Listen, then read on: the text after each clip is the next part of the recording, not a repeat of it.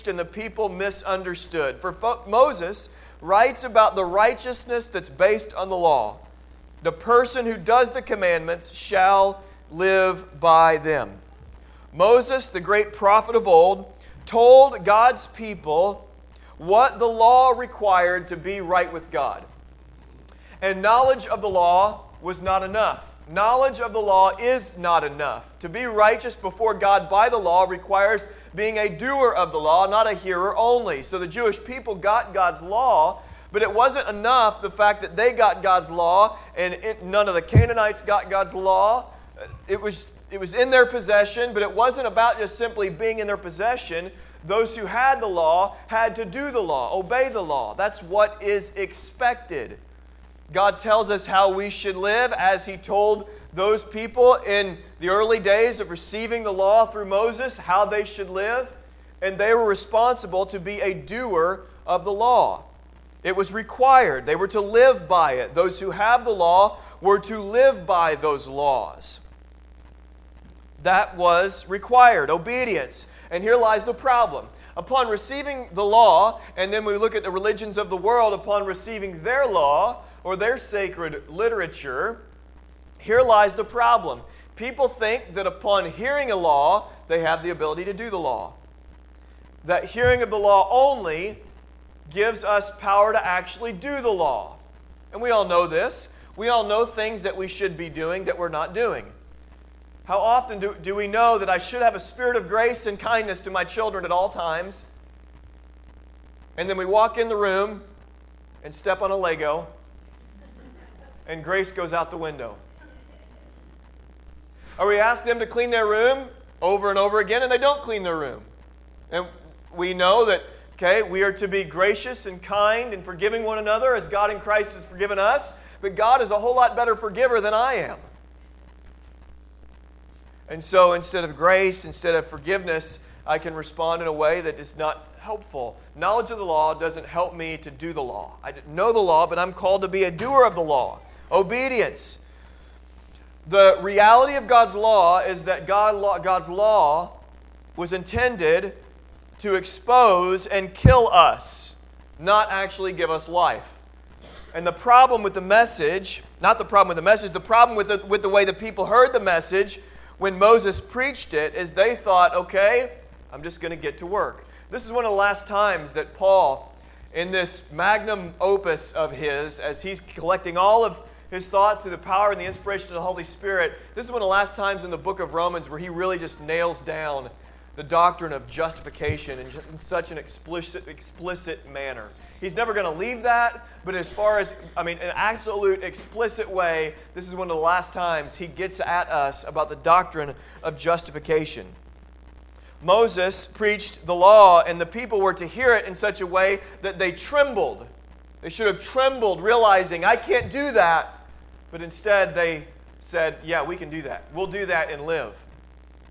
And we know, according to the unfolding of Revelation in the Bible, that we see they didn't do that. They didn't obey God's law. And we know that we don't obey God's law. But the message the world preaches and the message of salvation by the law is the same across the board. You can do it, try harder, work harder. Just make it as simple as possible, give you the law in bite-sized pieces, and then you can tackle it and achieve it and do it. It's the same message. There's no hope in it. The law tells us what to do, but it kills us. It does not bring us life. It exposes us as we draw near. So sermon number 1 is a righteousness that is based on the law. But chapter 10, verse 6 tells us about a second sermon. There's another sermon, and this sermon speaks. It's got words. There's vocal cords that come with it. Verse 6, but the righteousness based on faith it speaks. It's got words that go with it. And what does righteousness based on faith say? Righteousness based on faith tells us to not say something. Here's what it is. Do not say in your heart, who will ascend into heaven? That is to bring Christ down. Or who will descend into the abyss? That is to bring Christ up from the dead. The righteousness that is by faith, it says something. There's a message here. There's a message to know, to hear, to learn, to memorize, to go back to remember. And it tells us what not to say. And what is it we're never to say? We're never to say, who will ascend into heaven? Ascend. A journey. We shall never say into our heart, through this righteousness that is by faith, we shall never say, I've got to get to Jesus. I've got to get to Him. We've got to tell ourselves, I can't get to Jesus. And I don't need to get to Jesus. I don't need to climb that mountain, ascend into the heavens to get Him to come down. I don't need to go on a journey to the center of the earth to find Him. I don't have to go down to the abyss to bring Him up. He's not in a grave for me to find. And the righteousness that is by faith says, do not say in your heart that Jesus is far away. You don't have to climb, you don't have to dig. There's no journey to make.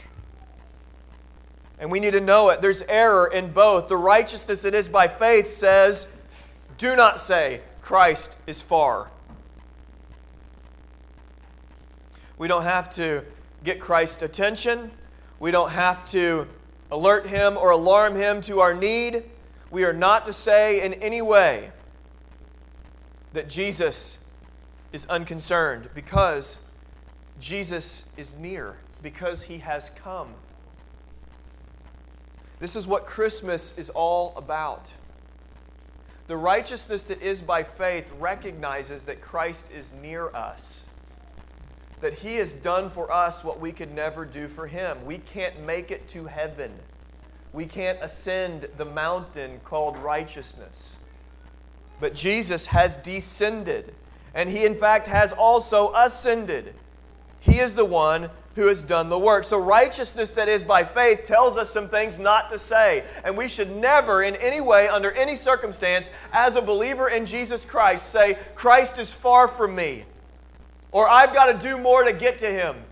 Or if I would do a certain thing or a list of certain things, then Christ would be nearer to me.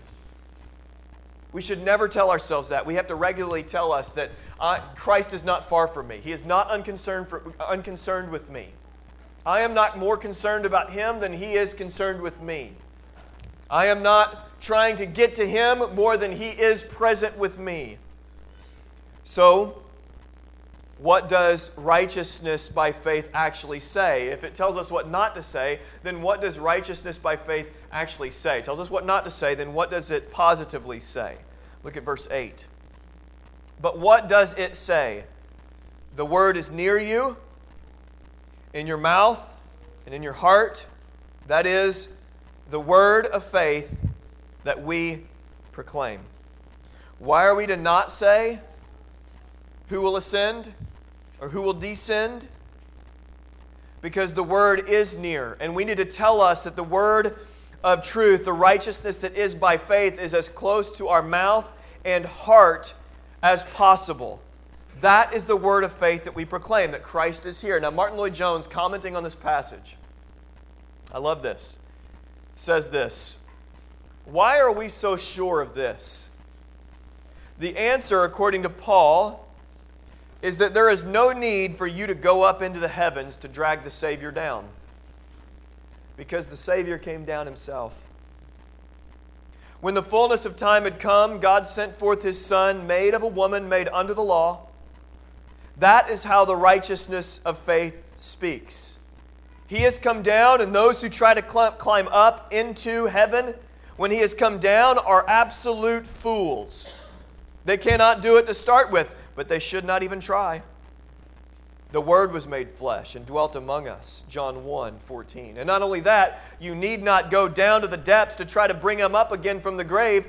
Coming into this world and bearing our burden cost Him His life, and He was buried in a grave. You say, He has been defeated, He is finished. If only He could have conquered. But you need now say that He is conquered. He has conquered. He has come up from the dead. We do not have to bring Him up. He has done everything Himself, everything that is necessary for us. The word of faith that we proclaim is that God is not far from us. He is with us. When we speak, it's His words coming out of His breath that's powering our very words. He is in our heart. He's not dear. He's not far. He's very, very near. So we don't have to ascend, and we don't have to descend. So how does faith respond? If the righteousness that is by faith tells us what not to say, and then it speaks to say that it's as close as our mouth and our heart, how does true faith respond to such a message? Verse 9, look at verse 9 with me. Because if you confess with your mouth that Jesus is Lord, and believe in your heart that God raised Him from the dead, you will be saved. Now, I love the simplicity of the verses we're going to be looking at. The world tries to complicate everything, and sometimes as Christians we can complicate things as well. In the last couple chapters there's been some really clear, uncomplicated things, but some things, if we take them together, that are hard to understand. But I want you to hear this, the simplicity of this, and then call some of you who don't know Jesus to respond to Him this morning. To come to Christ requires no work on your part. None. Your hands don't have to be calloused. Your mind doesn't have to be fried from trying to figure out life. You don't have to know a ton of things or be the smartest person in the room. You don't have to have wisdom. You have to have nothing. And that's offensive. Because to have nothing wars against everything that our mind and heart loves. I want to have something to offer Him, to exchange. Please give me a mountain to climb, or please give me a valley to descend. But don't tell me to not have anything. But the text says, faith responds in this way: confess that Jesus is Lord. If you don't know Jesus this morning, this wasn't a trap or a grand scheme to get you here and then to tell you about Jesus, but you're trapped.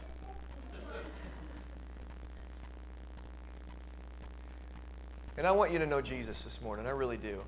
And if you don't know Him, there's family members here and friends or whoever that really want you to know Jesus as well. And it's not hard. Confess that Jesus is Lord. You know what that means? To confess that Jesus is Lord is to confess that you're not Lord. That you're not in charge of your life. Invictus by... the poem Invictus by, should have put this in my notes, by the African Prime Minister, or Great Britain Prime Minister, somebody, Nelson Mandela, I think said that destiny is yours, and he went on this big rampage in this poem Invictus. And here's the reality: you're not in charge of your life. You may think you are. You're not Lord of your life. Jesus is Lord. And you may say, well, I'm not even a Christian. He's still Lord, whether you acknowledge it or not. And there's going to be a day that you will bend your knee. And it'll be too late in that day. And the text says, confess that Jesus is Lord. I am not my own master. You are not your own master. You are not God. But those who continually look to God and say, I've got this, are proclaiming to Him boldly that they are God. I can do what you promise only you can do. I can do it. I'll save myself. I'm God. And friends, that's rebellion to an infinite degree. Confess that Jesus is Lord, which is to confess simultaneously that you are not Lord. Believe in your heart. The righteousness that is by faith believes in their heart that God raised Jesus from the dead. Belief is not simply a matter of the mind. Scriptural belief in the deepest area of thinking in all of the Bible doesn't happen in the mind.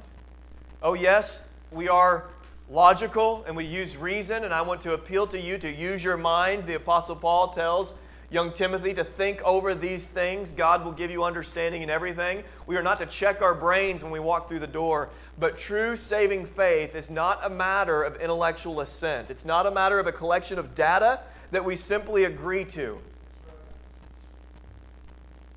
And so many have recited a creed, read a confession, said, I believe, been confirmed, whatever it may be, and have had no life, no root at all in their soul. They've not been born again.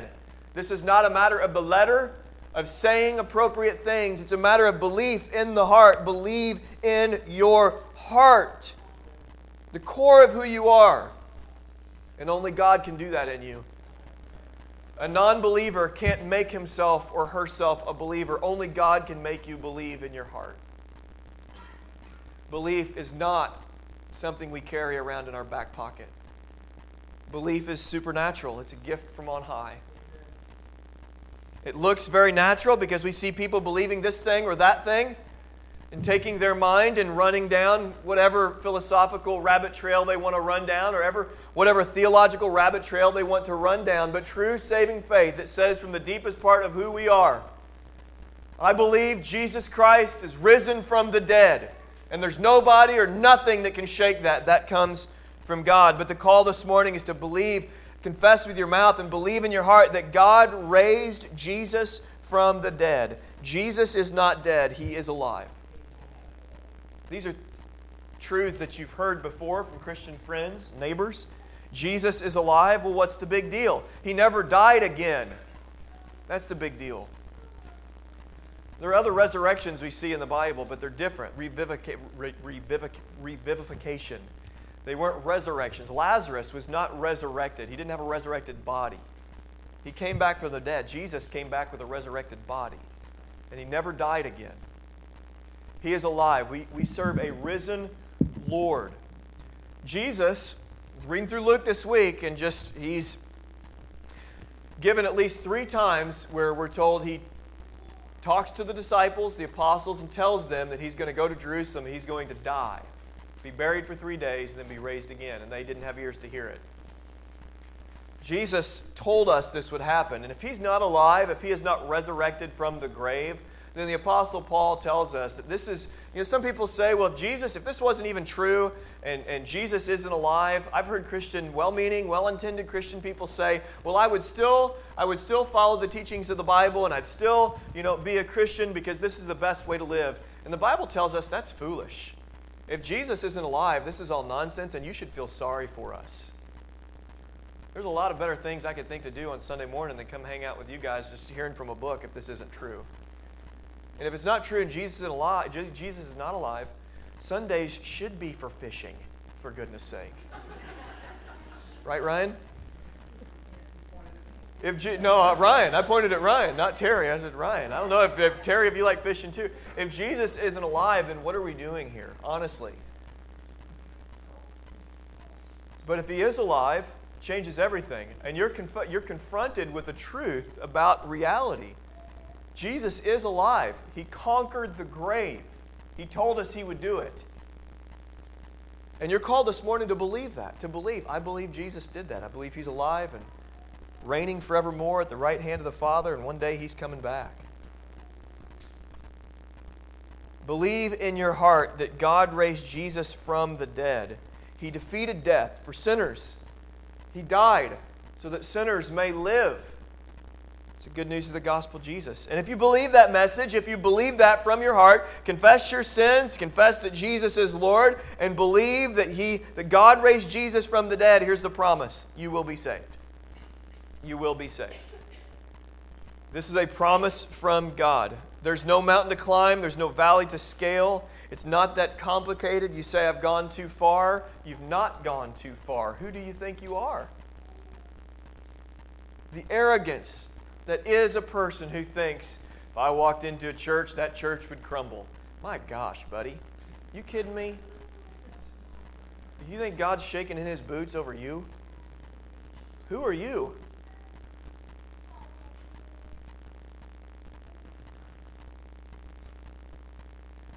Nobody's gone too far. And you say, well, I've ran for so long. Well, welcome to a Heavenly Father who comes running your way. believe this message. Now, it's not a formula. Notice in verse 9 the order. Confession with the mouth, belief in the heart second. Now look at verse 10. It's interesting. Almost the exact same thing is stated in the opposite way. For with the heart one believes and is justified. With the mouth one confesses and is saved. The order switched. Isn't that interesting?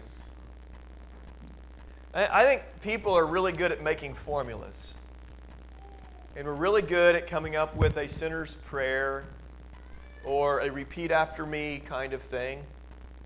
And then we're really good at trusting in formulas rather than trusting in Jesus. And I love that the formula is exploded here. Because in verse 9 it's mouth, heart. Verse 10 it's heart, mouth. Believe in your heart and confess with your mouth. And I think that's what it looks like when Jesus saves somebody. It's not a cookie-cutter thing. It involves heart at a belief level, confession, repentance. There's some commonalities to all of our conversions. To everyone who is saved, there's some common themes that are there, but they're all unique individual stories about how we got there, how God brought us there. Some prayed a sinner's prayer. Some have never even heard what is a sinner's prayer. And yet, there's been confession and repentance and faith from the inside out. In verse 9, there's one order. In verse 10, there's another order. We can't put our trusts in formulas. We're called to put our trust in Jesus. A prayer has never saved anyone. Anyone who is saved is only saved by Jesus. Our repentance has never saved anyone. Jesus saves the repentant. It's a big difference. If you look back in your story and you think, okay, was I really sorry enough? Did I really mean it? It's not about that.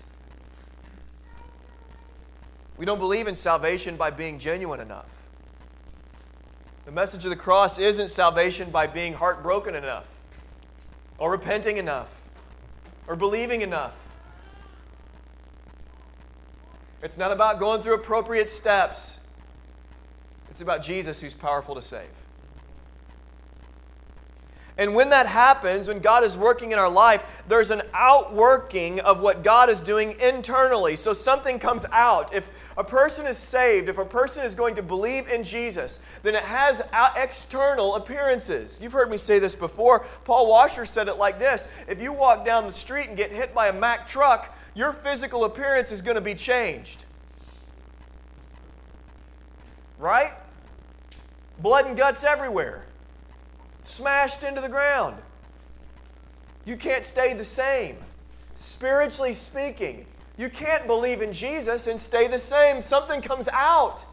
There's a change. It comes out. There's an internal work that comes outside of you. And so some people that looks different. Somebody can tell you the date and the time when they were saved, down to almost the millisecond. I remember exactly where I was, the exact pew, and I can tell you exactly where I was, right in the kitchen with my dad sitting in the back. My dad and mom, right in the kitchen at 606 Carbon Street in Marion, Illinois. I can't tell you, I was 5 years old. I can't tell you a date and time, but I know the exact place. I got to stand in that exact same spot about 2 months ago, right where I knelt down and believed in my heart that Jesus Christ is Lord. Right there, I got to stand there. Some of you remember exact place, time.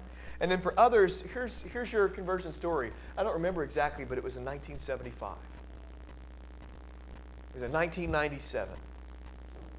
It was summertime, and I had felt the burden of my sin. It had been growing for years, for months. And during this season, what God did internally worked out externally. And from the inside out, I confessed and believed that Jesus Christ is Lord. So the point is, when the message of the gospel confronts you, and God is at work in you, that divine work becomes visible and it works itself out of you, out of your mouth, and out of your heart, and out of your life. It involves internal belief and external response. And that's why nobody can say, well, if you're going to really truly be saved, it's got to be exactly like, if you don't know the date and the time, you're not saved. That's a lie. There are people that actually say that.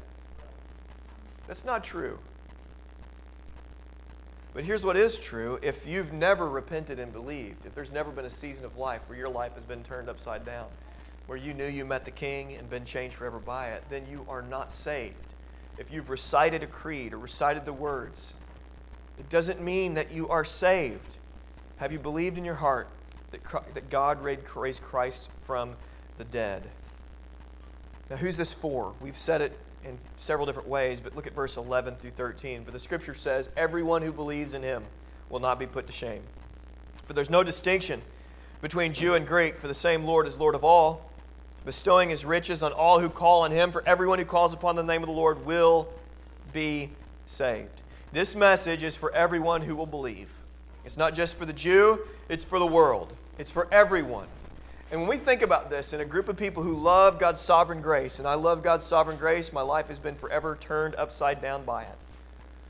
And in chapter 4, chapter 9, if you've not been with us, we've been talking about the doctrine of election that's in chapter 9. In the doctrine of election, it has both national implications and it has individual implications, just right there in the text. But one of the reasons I know that personal election is true and national election is true is in this passage, verse 11 through 13, this is not about nations, it's about individuals. It's about individual people, people with actual names. And as surely as election is for personal people, this is for personal people, individuals. Everyone who calls upon the name of the Lord will be saved. And we try to think through the things theologically. You guys get the story. People get into dialogue and conversation about Romans chapter 9 and Romans chapter 10, and we get into theological knots and all of this. And I'm so far beyond that. Honestly, there's times that I've wondered, I don't even see the conflict anymore. And some of you know the conflict I'm talking about, and some of you are like, just get on to Romans 10, man. But for those who love God's sovereign grace, I want to be careful that we don't love God's sovereign grace in Romans chapter 9 more than we love Romans chapter 10. I want to love both together the same. And Romans 10 makes it so simple. Hey man, hey woman, if you'll believe in Jesus, if you'll call on His name, you'll be saved. It doesn't matter who you are. It doesn't matter who you are. It does not matter who you are. Jesus came for the world. And if you'll have Him, if you're downtrodden, if you felt that nobody's ever loved you, the answer isn't God coming along and saying, well, you're really lovable and you're not a sinner. It's not that God comes and gives you a pep talk. God actually shows you that you're worse than you ever imagined you could be, but He loves you more than anyone ever has. He loves us. He loves you. Say, man, I've lived life, a lot of life. Everyone who calls upon the name of the Lord will be saved. I mean, it's unbelievably clear. You guys see it? Look at verse 11 with your own eyes. And say you're the person that feels far from God, doesn't even know if you're saved. Look at verse 11. This is God's very words. It's not my words, it's God's words. Everyone who believes in Him will not be put to shame. There's no distinction between Jew and Greek. For the same Lord is Lord of all, bestowing riches on all who call on Him. You want riches bestowed on you this morning? I'm not talking about jewels and a crown on your head. I'm talking about jewels and a treasure so much more valuable than that. You want riches coming your way? Give God nothing. Don't tell Him a formula. Just believe in your heart. Jesus, you are who you say you are. You're Lord, I'm not, and He will save you. Everyone who calls on the name of the Lord will be saved.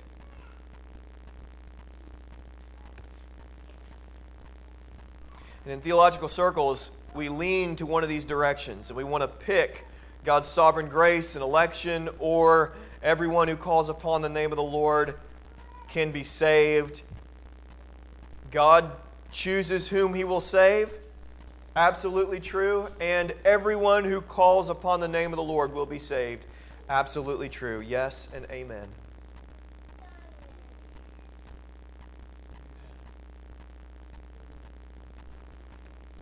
He bestows riches on all who call on Him.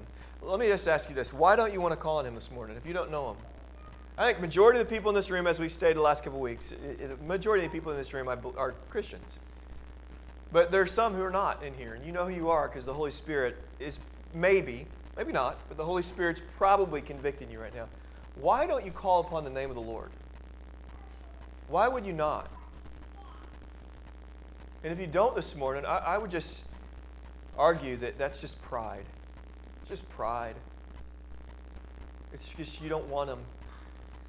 It's because you want your own way better or more, or you trust yourself more than God. And I just want to appeal to you, call upon the name of the Lord. He's got riches to bestow on you, and you can have them this morning.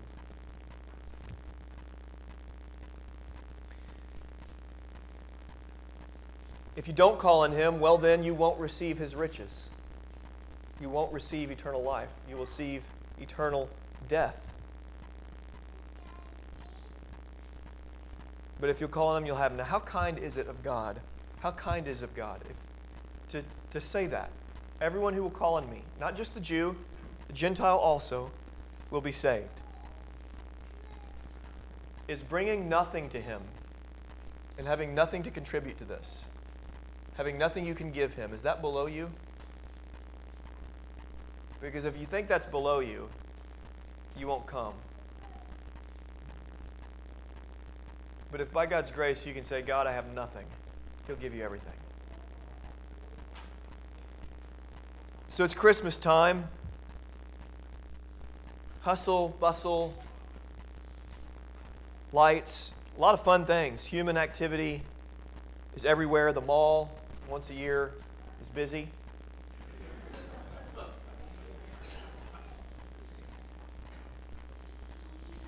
But we think about Christmas, and I want to unite the Scrooges in the room and Santa Claus is in the room. I want us to be united here.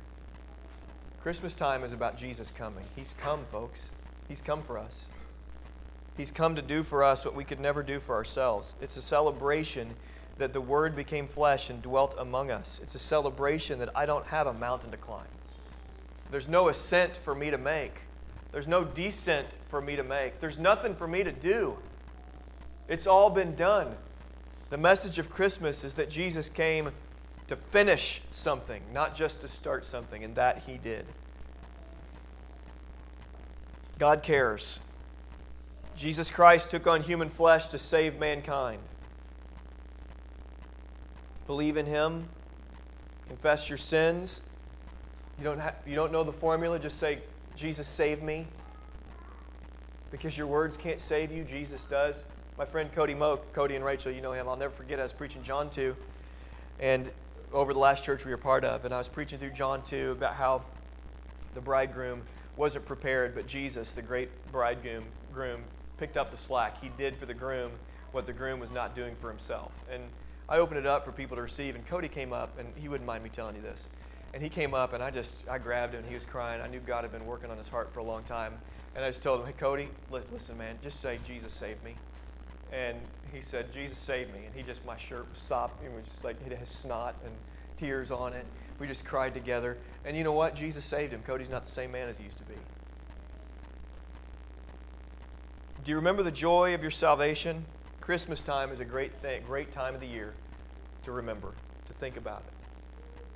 To think about this Wednesday or Tuesday, whenever Christmas is, and think about that dinner that you're going to have with family members that may not know the Lord, and to pray for them. Maybe this year, maybe this is their year that they call upon the name of the Lord and are saved. May it be. If you don't know Him this morning, will you call on the name of the Lord today? Let's pray. Jesus, I thank You for Your grace. I ask that You would lead this time of singing. For those who are in Christ in the room, I just ask the words of these songs that we sing, they're always so focused on You. I pray that we would just be thankful for Your grace to us. And as we sing, we just be filled with joy and just lead. Holy Spirit, I trust You're going to do that. If there's anybody here that doesn't know You this morning, I just ask that they would repent of their sins and they would believe in You. They would repent of their sins and they would believe in You. And I just ask You to overwhelm them with feelings of conviction. And I pray that they would feel condemnation in ways they've never felt it before, where the only solution is to cry out to You. Yes, you heard me say that right. I pray that non-believers in here would feel so condemned that they would cry out for grace. That they would know their only way out. My only hope is if God would have mercy on me. And we're told right in your word, God, that you will. Thank you that you love us. It's going to be our joy to sing. It's in Jesus' name we pray. Amen.